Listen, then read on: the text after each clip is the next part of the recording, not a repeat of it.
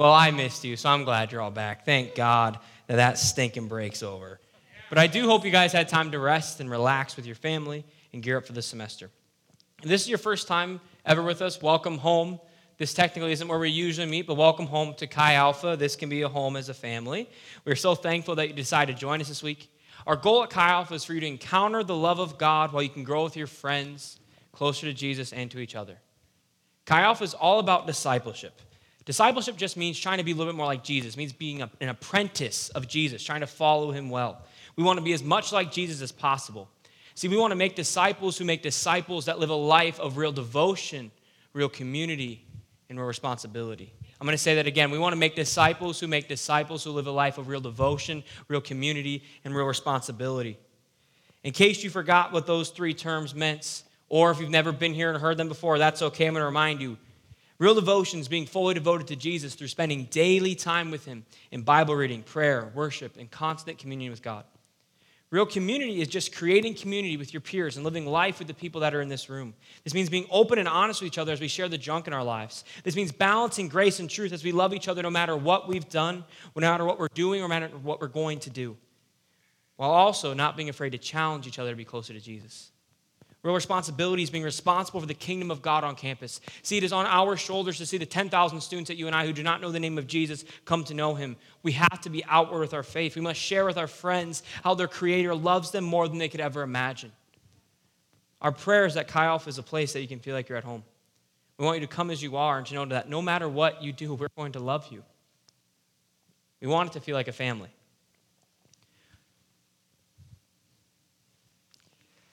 Amen, right?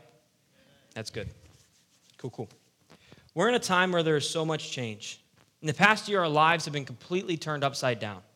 COVID radically changed everything. Political tensions have grown and changed our society. For some of you, this is your first semester at a new university, and you are in a whirlwind of change.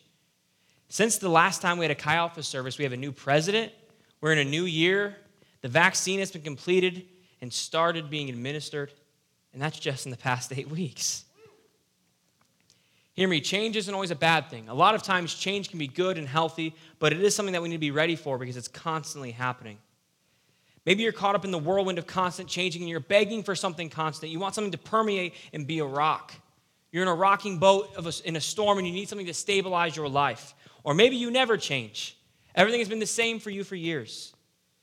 You walk with Jesus has either been non-existent or lacking true life for a long time. Maybe you've been trying the same things over and over again and not seeing great results with your life with Jesus, and you're wanting change. See, change is a funny thing. So to give you a little backstory, first off, will you raise your hand if you're from the Des Moines area? Can you do that?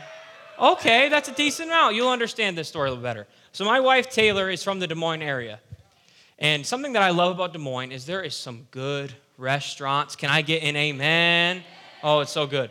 So when I first went there to meet Taylor and her parents, they kept telling me, we got to try this place called the Latin King. Yeah, okay, some of you have heard of it. That's good. And I'm like, I'll be honest, I don't really like Latin King. I don't like Latin in general. So I'm like, I don't really want to go there, but they eventually get me to go there. So we get in the car, we drive way too far away from their house. I'm cramped in the back seat. It's not very comfortable, but it's okay. And we're driving, and then in the distance, I see what I think is a cow statue. There's a cow statue in the front yard of the restaurant. I'm like, we're in for something very interesting today. We get inside, we get seated down, it's all dark and dim, like it feels mystical. We get the menu, and I decide I'm going to get a burger because I like burgers, and let's see if it's good. I know we're at the Latin King, I don't really like Italian food, so I have my burger. It's not that great, and I'm like, this place stinks. Why are you guys so excited about it? But then they get me to come back again. We drive again, one more time. I said, I'll give it one more time, and I'll try real Latin food this time. I'll try Italian food, right? Latin food, that's not real, that's all right. I'll try Italian food. We see the stupid cow again. We sit down, and I order chicken Alfredo. Ooh, that chicken Alfredo changed my life. More than almost anything besides King Jesus. Amen. That chicken, when I took my first bite, I'm like, I get it. He is the Latin King. This is good. It tasted so good, and I was hooked. I'm like, all right, fine. I love it. I'm in. So every time we go to Des Moines, I'm like, when are we going to Latin King? When are we going to Latin King? And it's exciting. I love it. But then this last time, my mother-in-law, her name is Stacy. I love her very much. But it's Stacy's birthday, And Stacy gets this wise idea. We should change it up. We should go somewhere new. And I hate change. I'm like, no, the Latin king, he is the king. We must bow and serve the Latin king. I want to see my friend the cow. But she says we want to try something new, so I'm a good son-in-law. I'm like, okay, I guess for your birthday we can try something different. So we go to this new place. I'm a little skeptical, just like I was with the Latin king, though. See, sometimes change can be good. Sit down, I look at the menu, I order a steak that is way too expensive. I never would have ordered it if I was buying for myself. Probably shouldn't have said that, but here we are. It comes out, and it's nasty. That steak did not do me anything. Taylor makes better steaks than this place did. And I'm like, I didn't say this, okay? I'm a good son-in-law. So hopefully if she listens back, she's going to know I didn't like her birthday dinner. And she usually does, so pray for me. Anyways, I'm just sitting there thinking like, Stacy, why would you try to change something that's so good? It's so holy. Dare I say it's royal. Latin king. I missed you guys, okay? But we're in for it tonight. See, when we're in this life of change, and sometimes change can be very good, as when I tried the Latin king. And sometimes change can be really bad when I had that stupid steak and didn't get to have the Latin king or Cheesecake Factory, the other restaurant we go to when we're in Des Moines. Anywho, we're kicking off this new year with a new series entitled New Year, New You, Same God. And when I thought of that, I was thinking of like a punch, like New Year, New You, Same God. I thought you guys would laugh more at that. I'm sorry. I felt bad. As soon as I did the first punch, Theodore, thank you, buddy. He's got my back. The idea behind this series comes from the idea that we're going to look at a few different characteristics of God, and we're going to apply them to our lives. Also, as we head into a new year, a lot of us come in with resolutions, right? We want to change something. It's a new year. 2020 was not that fun for most of us. So we're like, 2021, it's a new year, new me. I'm starting over. But while we try to change ourselves, I want to look at the characteristics of God and see how they can align. A lot of these ideas are going to come from a book written by an old dead guy named A.W. Tozer. Woo, amen. This book is called The Knowledge of the Holy. I recommend you read it. It's really changed my life. It's a good book. Tonight we're going to be looking at what A.W. Tozer calls the immutability of God. Can you say immutability? It's a really fancy word. I'm sorry I made you say it. I thought it'd be fun. All that means is that God is never changing. It means God is constant. He remains the same no matter what's going on. There's a character in the Bible, though, that does a lot of changing, and he tests the idea of Jesus never changing. We're going to be in the book of Luke chapter 22, so if you have your Bible, you can open that up, Luke chapter 22. In the passage we're reading tonight, Jesus is on trial. Jesus had ticked off the religious leaders of his time, and they decided it was time to kill him. Before Jesus is arrested, though, he has a conversation with his followers or his disciples. He tells his followers that you're all going to fall away from me. You're all going to run. In my time of need, you're not going to have my back. And then there's this guy named Peter. Peter was Jesus' top disciple. We talked about him quite a bit. And Peter, he was so confident in himself. He's like, Jesus, come on, man. I'm not going to fall away. I got you. I got your back. He's literally telling the God of the universe that he's wrong. So take some confidence there. Peter's like, nope, no chance. I would never betray you, Jesus. I will go with you to death. Peter says, I'm too strong to give in. Jesus responds with telling Peter, okay, you're going to deny me 3 times, and then you're going to hear a rooster crow. And shortly after this exchange, Jesus is arrested, and we're going to pick up at his trial. So again, Luke 22, verses 54 through 61. It'll be on the screen as well. Then they seized him and led him away, bringing him into the high priest's house, and Peter was following at a distance. And when they had kindled a fire in the middle of the courtyard and sat down together, Peter sat down among them. Then a servant girl, seeing him as he sat in the light and looking closely at him, said, this man also was with him. Again, it's a little girl looking at Peter and saying, you were with him. But he denied it, saying, woman, I do not know him. And a little later, someone else saw him and said, you are also one of them. But Peter said, man, I am not.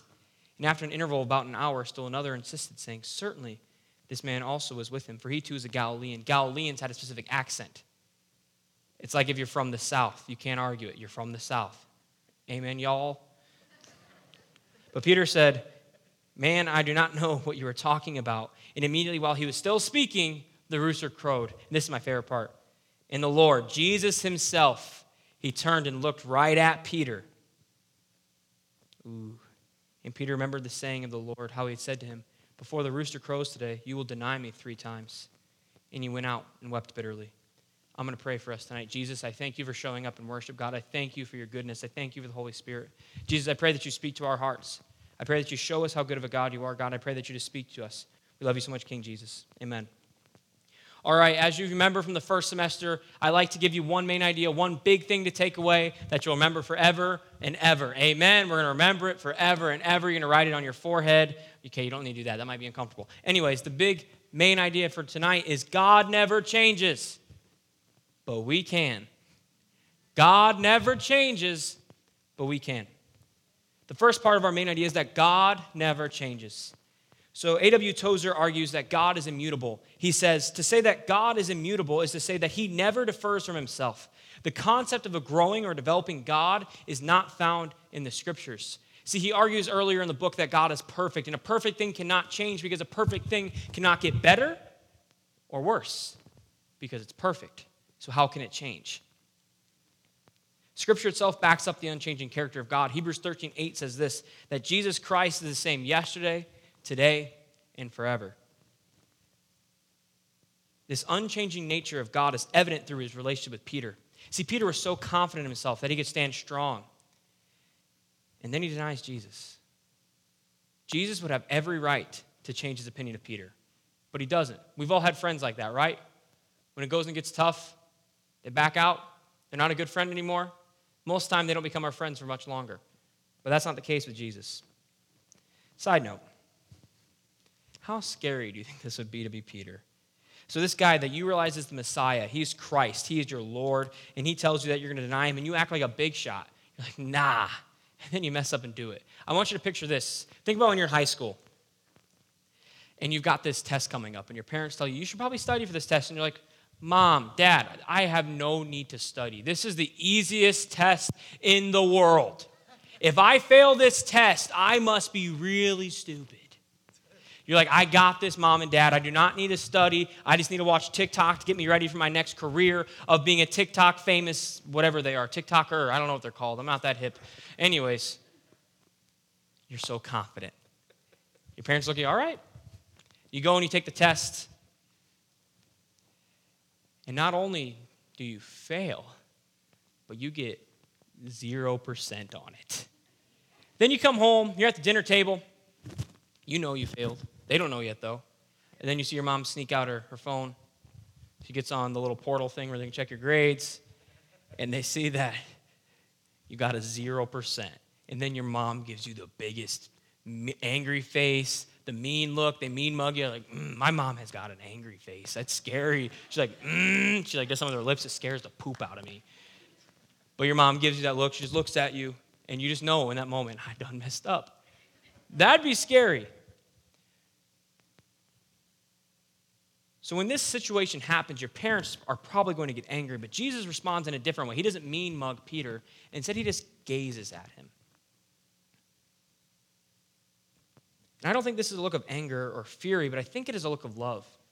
See, love doesn't mean that Jesus was looking at Peter and saying, okay, it was good that you did that. Good job. I'm glad you denied me. No, he's not saying that. He's not saying it's all okay, Peter, but he's looking at him and saying, you messed up, Peter, but I love you anyways. He's looking at him and saying, your value is not defined by what you did. He said, I knew you'd mess up. He knew it beforehand, but I still love you. So one book that I read on this passage put it this way: the look of Jesus is thus one of judgment and grace, of condemnation and forgiveness. Jesus had grace and forgiveness in his heart still for Peter, even though what Peter did was clearly wrong. And this is how Jesus looks at us when we make a mistake. Jesus looks at us as his son or his daughter, and he doesn't tell us that what we did was okay. I think we need to learn that sometimes. Sometimes Jesus looks at us and says, you done messed up. But he tells us that he loves us anyways. He tells us, I didn't change my mind about you. That even right in the middle of your sin, I still loved you. So even when you were getting ready to scream at your parents during week 7 of winter break, Jesus loved you. Even when you're watching something on the internet that you shouldn't, whether that be pornography or your 8th hour of YouTube, both might be equally sinful, Jesus still loves you. Even when you haven't read your Bible in 7 years, Jesus still loves you. Not only is God never changing, see, God is also all-knowing. He knows everything that's ever happened, right? We believe that God is all-knowing. He knows everything that's ever happened and everything that's going to happen. So if he's all-knowing and he's never changing, that means that he's not going to change his mind about you because, see, he knows everything you've done. He knows everything you're doing right now, and he knows everything you're going to do. and he still loves you. So God's unchanging character, partner with his all-knowing self, shows that God cannot change his mind about you. He loves you no matter what.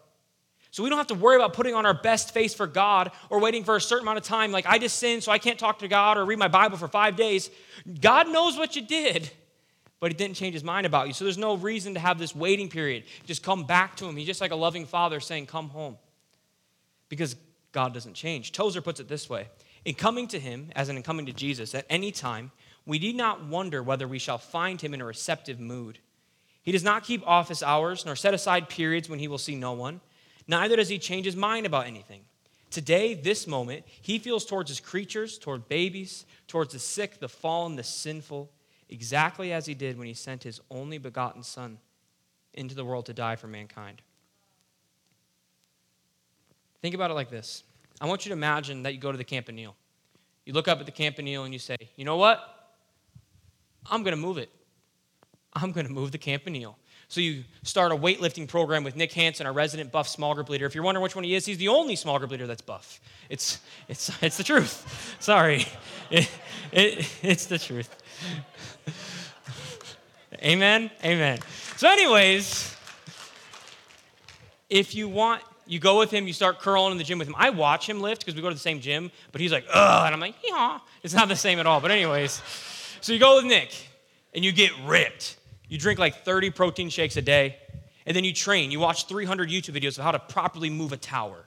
And then you get yourself geared up, you get the right gear, you go up to the Campanile. You're not going to move it.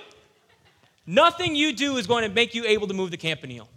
Nothing on your own that you do can make you be able to move the Campanile.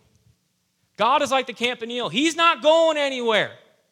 God is not changing. No matter how far you fall, no matter how much you sin, if you are in Christ Jesus, Romans 8:1 says that there is therefore now no condemnation for those who are in Christ Jesus. So no matter how far you fall, the Campanile is not going anywhere.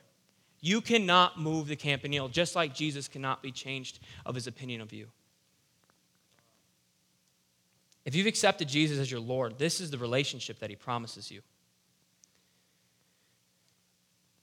I think there are two responses to this concept of God never changing his mind about us. I think the first thought is we just don't believe it, if we're honest. We just don't let it sink in. I think many of us struggle with our internal thoughts. We doubt ourselves. We dwell on our imperfections and our struggles. Maybe you've had a terrible break. Maybe you didn't touch your Bible at all. Maybe you fell back into a lot of sin struggles that you thought you had conquered. You said when you left, I will never do that again. 2 weeks into break, you're doing it every day. But since we know that God hasn't changed his mind about you, you need to have grace for yourself. To start this off, you must run to the throne room of God, right? We can't just say, I'm sinful, this is okay. No, you need to run to Jesus and ask him for forgiveness because you know what you did was wrong. Ask him for grace, and he will give it to you, but you have to ask. Confess your sins, your shortcomings to a leader, to a friend, to your small group. And after you've confessed your sins, the unchanging nature of God requires us to not dwell on our past shortcomings.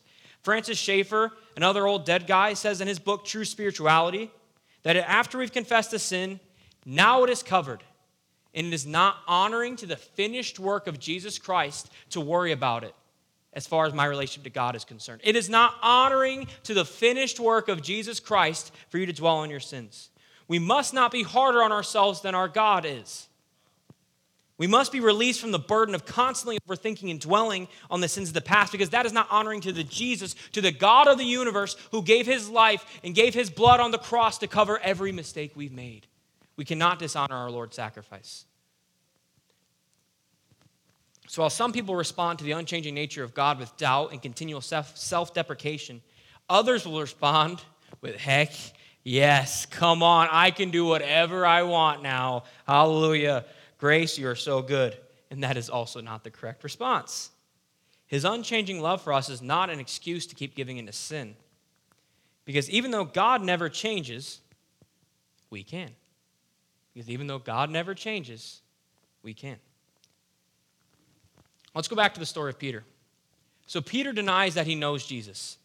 And then the rooster crows, and shortly after that, Jesus is sentenced to be crucified. Jesus dies on a cross, pays the penalty for our mistakes, for our sins. 3 days later, he rises again and conquers death from rising from the grave. Jesus has come back to life. And then in John 21, we are told of a story of one of the times that Jesus appears to the disciples after he's resurrected from the grave. It says this in John 21. When they had finished breakfast, so Jesus had called all the disciples together. He said, let's eat. I'm so glad you're here. They're out fishing. And Jesus says, come back in. We're going to have breakfast. We're going to celebrate. I think some of our small groups have a T-shirt with it on it. So there we go. Amen. We'll pray for them. So Jesus appears to his disciples. He's happily eating with them. We must remember that he's happily eating with the disciples that left him, the ones that denied him. He's shown complete grace to them. However, he does want to have a conversation with his top guy, the one he entrusted the most with, but also the one who denied him. So we read about that. Let's continue. Jesus said to Simon Peter, Simon, son of John, do you love me more than these? He said to them, yes, Lord. You know that I love you. Jesus said to him, feed my lambs. He said to him a second time, Simon, also known as Peter, son of John, do you love me? He said to him, yes, Lord. You know that I love you. Jesus said to him, tend my sheep. He said to him the third time, Simon, son of John, do you love me? Peter was grieved because he said to him the third time, do you love me? And he said to him, Lord, you know everything. You know that I love you. Jesus said to him, feed my sheep. Truly, truly, I say to you, when you were young, you used to dress yourself and walk around wherever you wanted. But when you are old, you will stretch out your hands, and another will dress you and carry you where you do not want to go. So Jesus pulls Peter aside and asks him, Peter, do you love me? Peter humbly answers him, yes, Lord. Jesus asks Peter this question 3 times, and I don't think we can forget the significance of the 3 times. We must remember that Peter denied Jesus 3 times. So by Jesus giving Peter 3 opportunities to say that he loves him, he's offering Peter not partial restoration, but full restoration for his sin. He's saying, Peter, I'm letting you all the way back in. Peter was fully restored from his past sins and his denial. And then Jesus does something beautiful. He does not leave Peter just simply forgiven. He puts him on mission. He says, I forgive you, Peter. I love you, Peter. However, I don't want you to keep doing what you're doing because I have more for you. Feed my sheep. Jesus is looking at each one of us tonight and saying that he forgives us, that he loves us, but he has more for us. Jesus does not want you to continue in your sin, continue living a cowardly life like Peter did, but instead he wants to call us higher. Jesus wants us to change. He wants us to experience redemption. Tozer says this, for human beings, the whole possibility of redemption lies in their ability to change. To move across from one sort of person to another is the essence of repentance. The liar becomes truthful, the thief honest, the lewd pure, and the proud humble. That's amazing. We have an opportunity to grow and change the bad things about our lives. We get second chances.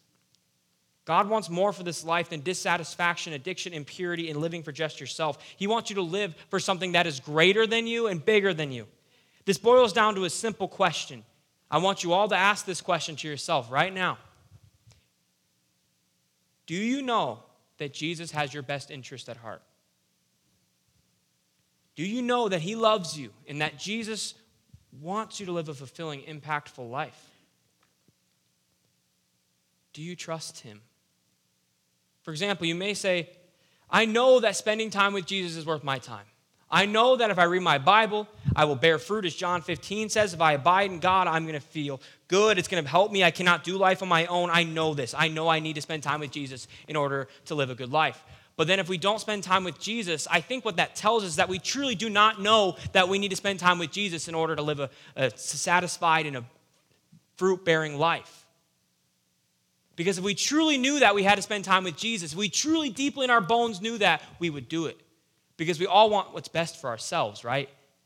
We don't do things that harm us usually. We don't do things that are to make our lives worse. So if deep in our bones we thought, if I spend time with Jesus, my life's going to be better and I'm going to bear more fruit, then we would do it. Or maybe you say that, I know that Jesus has my best interest at heart. I know he wants what's best, but then when we don't do what Jesus tells us to do, what it's saying is that we truly don't think that God knows best. If we truly thought that God knew best, and when God told us not to sin, not to do certain things, that he was right, if we truly believe that deep in our bones, we would do what he said. And we wouldn't do what he says not to do. Because you would believe it's what's best for you. So the question cannot be, how do I try harder? The question is, do I know that God knows best? Peter went from a man who denied Jesus to a little girl to a man who would preach for thousands. He would write part of the New Testament and ultimately die for the cause of Christ. He would be crucified upside down according to church history. So Jesus never changed his mind about Peter, but Peter certainly changed. Jesus never changed his mind about Peter. Jesus loved Peter the same when he first met him to when he was dying on a cross upside down. But Peter had to change to get there. So how do we change like Peter? It isn't about willing ourselves to change. It's not about more effort. If I just am stronger. No, that's not how we avoid sin. Instead, it's all about falling more in love with Jesus. See, Peter didn't truly buy into what Jesus was saying until he knew that Jesus loved him. If you want to change like Peter, you must realize tonight that God loves you and he has your best interest at heart. Come on, we need to be a people who trust that what Jesus says is best.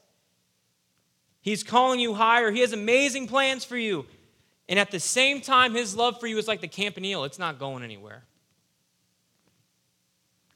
So I've told a few stories on Tuesday nights about my various hairstyles growing up. And you already laugh. Most of them are pretty bad, to be honest. And during my freshman year of high school, I think we have the worst one. I decided to grow my hair for a year. I wanted to see how long I could get. And it didn't look great. It was pretty greasy. Very gross to me. However, if you're a man and you've got long hair, power to you. I wish I could be strong like you are. I'm not strong. So we want to show that picture. So that's fun. We can go to the next one. Oh, yeah. I did that. And see, while I was doing this, we can go to the next picture. My older brother Daniel there, he's our pastor at Sent Church. He looks a little younger there. That was the Nick Cage look. I thought I looked so good. I'm like, I'm about to go get the Declaration of Independence up in here. Anyways, my older brother Daniel, he told me, Derek, you got to cut that hair. I didn't know he'd be here tonight, so this makes it a little more interesting that I'm telling the story. Anyways, he told me, you're going to look back and you're going to regret this. Every day before I'd go to school, he'd say, Derek, you're ugly. Cut your hair. I'm just kidding. He didn't do that. That would be mean. That was a little hyperbole. He wasn't that angry. But he was kind of hurtful, to be honest. Looking back, though, Daniel had absolutely nothing to gain from me changing my hairstyle. It truly didn't impact his life at all. He was gone. He was in a different state. No, he wasn't in a different state. He was in Cedar Falls. I thought he was in Minnesota already. My bad. He was in Cedar Falls. I was an hour away, so I was far away. I remember thinking quite often, Daniel, leave me alone. It's my hair. I can do what I want. Quit telling me to change it. See, the thing I didn't see at the time was just how much my big brother loved me.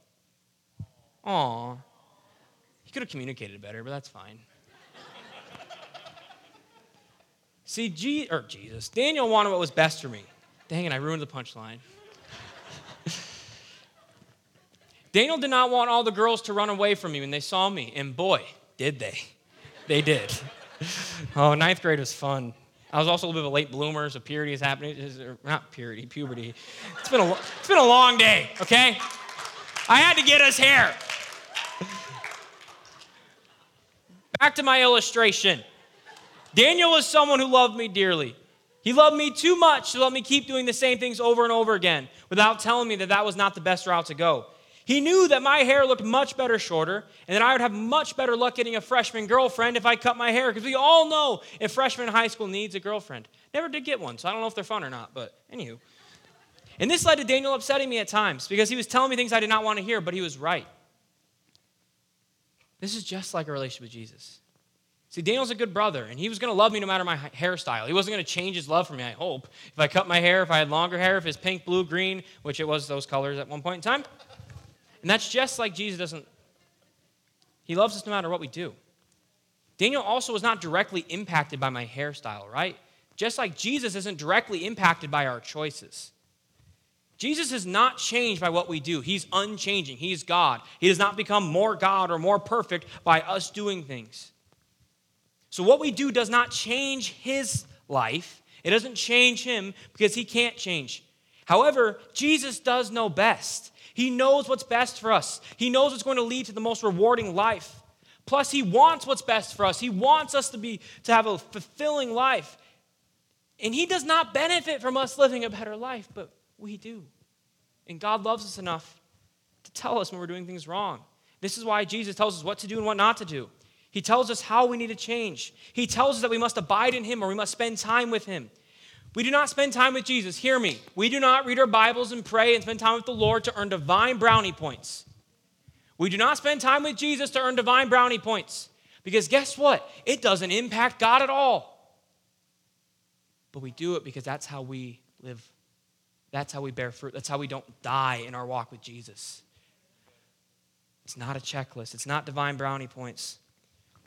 But if we want any chance of successfully bearing fruit or following him, we must spend time with him because God knows the keys to our success. The same goes with sin. When Jesus tells us to humble, he tells us this because it's best for us. He's not self-conscious, worried that our pride's going to step on his toes as the God of the universe. No, he knows that if we're humble, we'll have a better heart. People are going to like us better, and we will be more satisfied in humility. When Jesus tells us to avoid all sexual activity outside of the covenant of marriage, he knows the damage that sexual activity can have in the wrong environment. He knows how crushing an addiction to pornography is. He knows what sex can do in a relationship that is not bound together in marriage. Jesus knows best. Jesus is not impacted by our choices, but he loves us enough to step on our toes anyways. We have to understand this if we want to change for the better.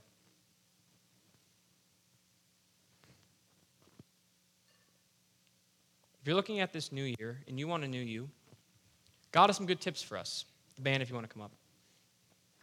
These tips are simple things. We've talked about them all year long, but they will help us get closer to the Lord. First of all, we must get our minds around this idea that God knows best. When you're making a decision that might not be what God thinks is best, I want you to ask yourself, do I trust God? So when you're getting ready to do something stupid, ask yourself, do I trust that God knows best? Because if the answer is yes, you're not going to do what he tells us not to do. I think that's the key to overcoming sin, is understanding how much God loves us. We have to get that deep in our bones. Verbally tell yourself that Jesus knows best. Jesus knows best. So I'll be honest. Today, when I was snow blowing and I fell, and I don't swear. I've actually never swore. I don't say that to get self-righteous. Do a lot of other stupid stuff. But I was real close to dropping an F-bomb. But I'm like, no, Jesus knows best. I'm about to preach that tonight. Love, joy, peace, patience. Come on, somebody. The fruit of the Spirit are going to flow. Because I need to be reminded. Develop real devotion through spending extravagant time with Jesus. If you want to change and get closer to the Lord, it cannot happen without spending time with Jesus. You will not get to the place you want to be. You will not be the new you in the kingdom of God without spending time with him. I promise you. Please try doing it without him. Try it. It will not work. Jesus tells us as such in John 15. Pray like crazy. Read your Bibles. Sit in silence before the Lord. Worship Jesus on your own. Do the things you need to do to connect to God. Get in community. Develop real community by diving into small group and letting them into every inch of your life. If you're going to go to small group and if you're going to be in community, why not just let them all have it? Why not tell them everything you've got, all your junk? Because guess what? God already knows all your junk, and his mind's not changing about you, so who cares what the people in your small group think? If the God of the universe is okay with it, you can probably tell the people that are your peers. Be real with your small group. Hold nothing back, and know that no matter what they think, and I promise you, these small groups are going to love you, and nothing you say will ever make them mad at you, because our small group leaders are awesome. But even if they were mad at you, and even if they did judge you, Jesus isn't.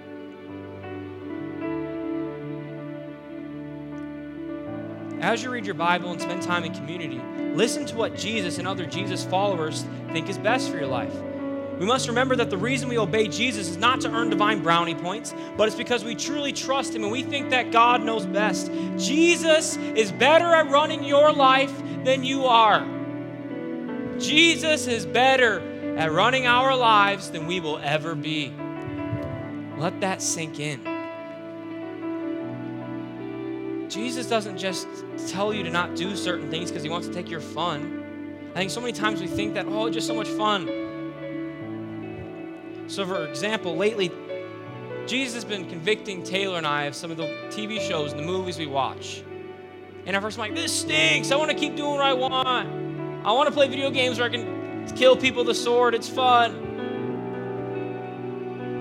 But do I trust that Jesus knows best and that he is more satisfying? He's not trying to take my fun, but God knows what's best for us, and God's pleasure is better than our own pleasure.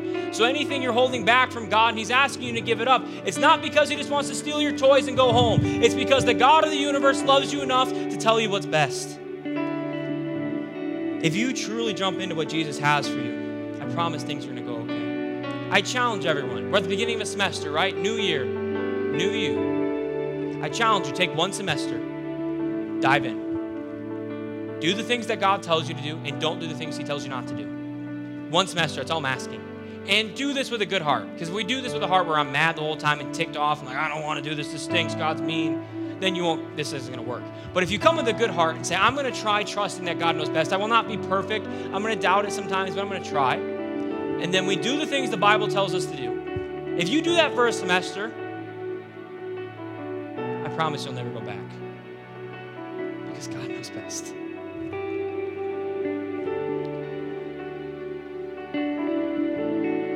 We must remember that God never changes, but we can. God never changes, but we sure can. Maybe you're here this evening, and if you're honest with yourself, you don't follow Jesus at all. You've never taken that first step of trusting him. Or maybe you have far long ago, but you haven't in a long time, and you're wondering yourself, why should I change for God? Why should I trust this Jesus? As we talked about earlier, after Peter denied Jesus, Jesus went and died on a cross. So right after Peter had wronged Jesus, Jesus looked at Peter and he said, Peter, I'm going to go pay the penalty for your mistake. We believe in justice, right? If someone does something wrong, they should get punished for it. We believe in justice, right? We believe in the justice system. We think laws are good.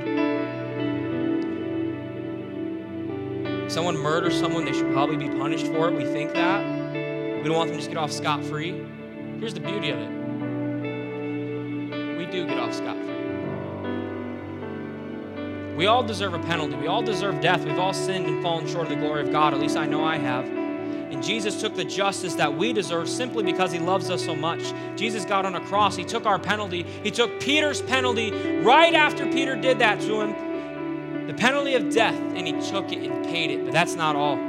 He not only took our penalty, but he conquered our penalty. He conquered death by rising again from the grave, by saying, death will not win. Because we don't just serve a sacrificial, dying God. We serve a victorious, kingly God who conquered the pain of our mistakes.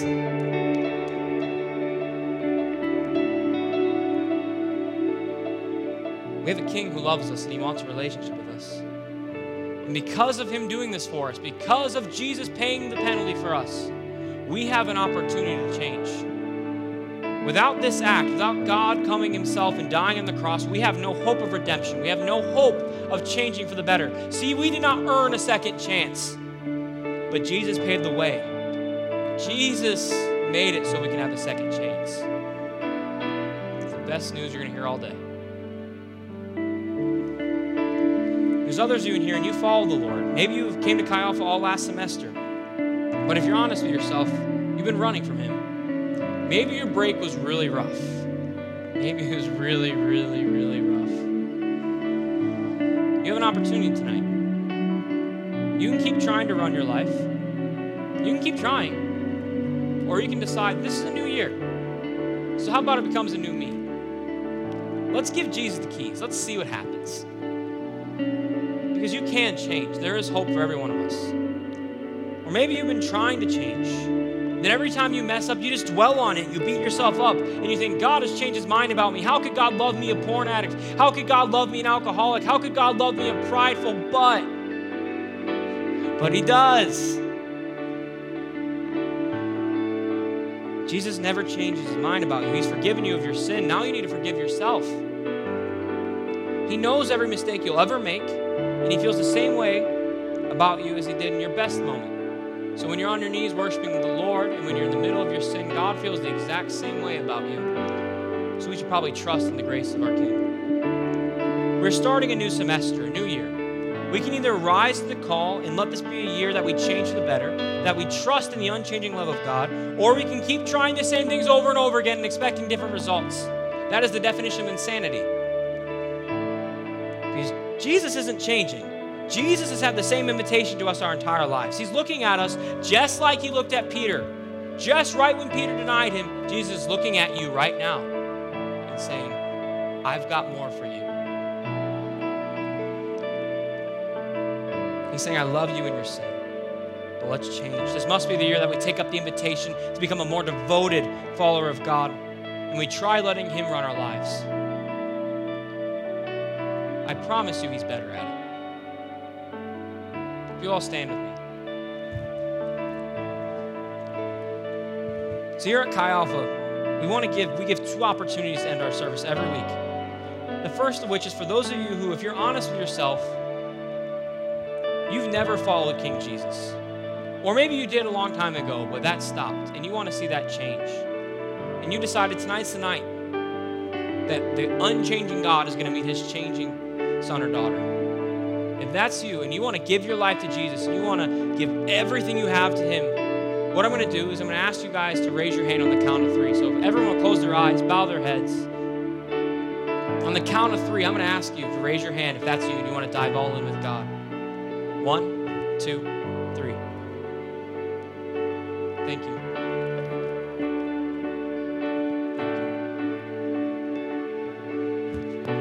I'm going to pray for you.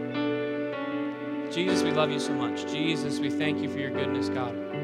Jesus, I just pray that this is the best year yet, God. I thank you for the new sons and daughters in your kingdom, my new brothers and sisters, Jesus. And I pray that this is not just a momentary change, but a lifetime of change, God. That tonight is the night that we look back on as the new course of our eternity, God. We love you so much, King Jesus. Amen. Amen. You can all open your eyes now. So what we're going to do now is we're going to enter into a time of worship. We've got a little bit extra time tonight. We've got this space, right? You've got a little bit more room than in Lang. Let's pursue God. Some of you, if you're honest with yourself, haven't had an encounter with God in 8 weeks. So as we sing this whole song, as we go through the whole song of Available, I want us to just pray and say, God, I'm available. Whatever you want from me, God, I'm all in. Can we do that together as a family, Chi Alpha? We're back, family. Let's get ready for the new year. Jesus, Jesus, Jesus, you're so good.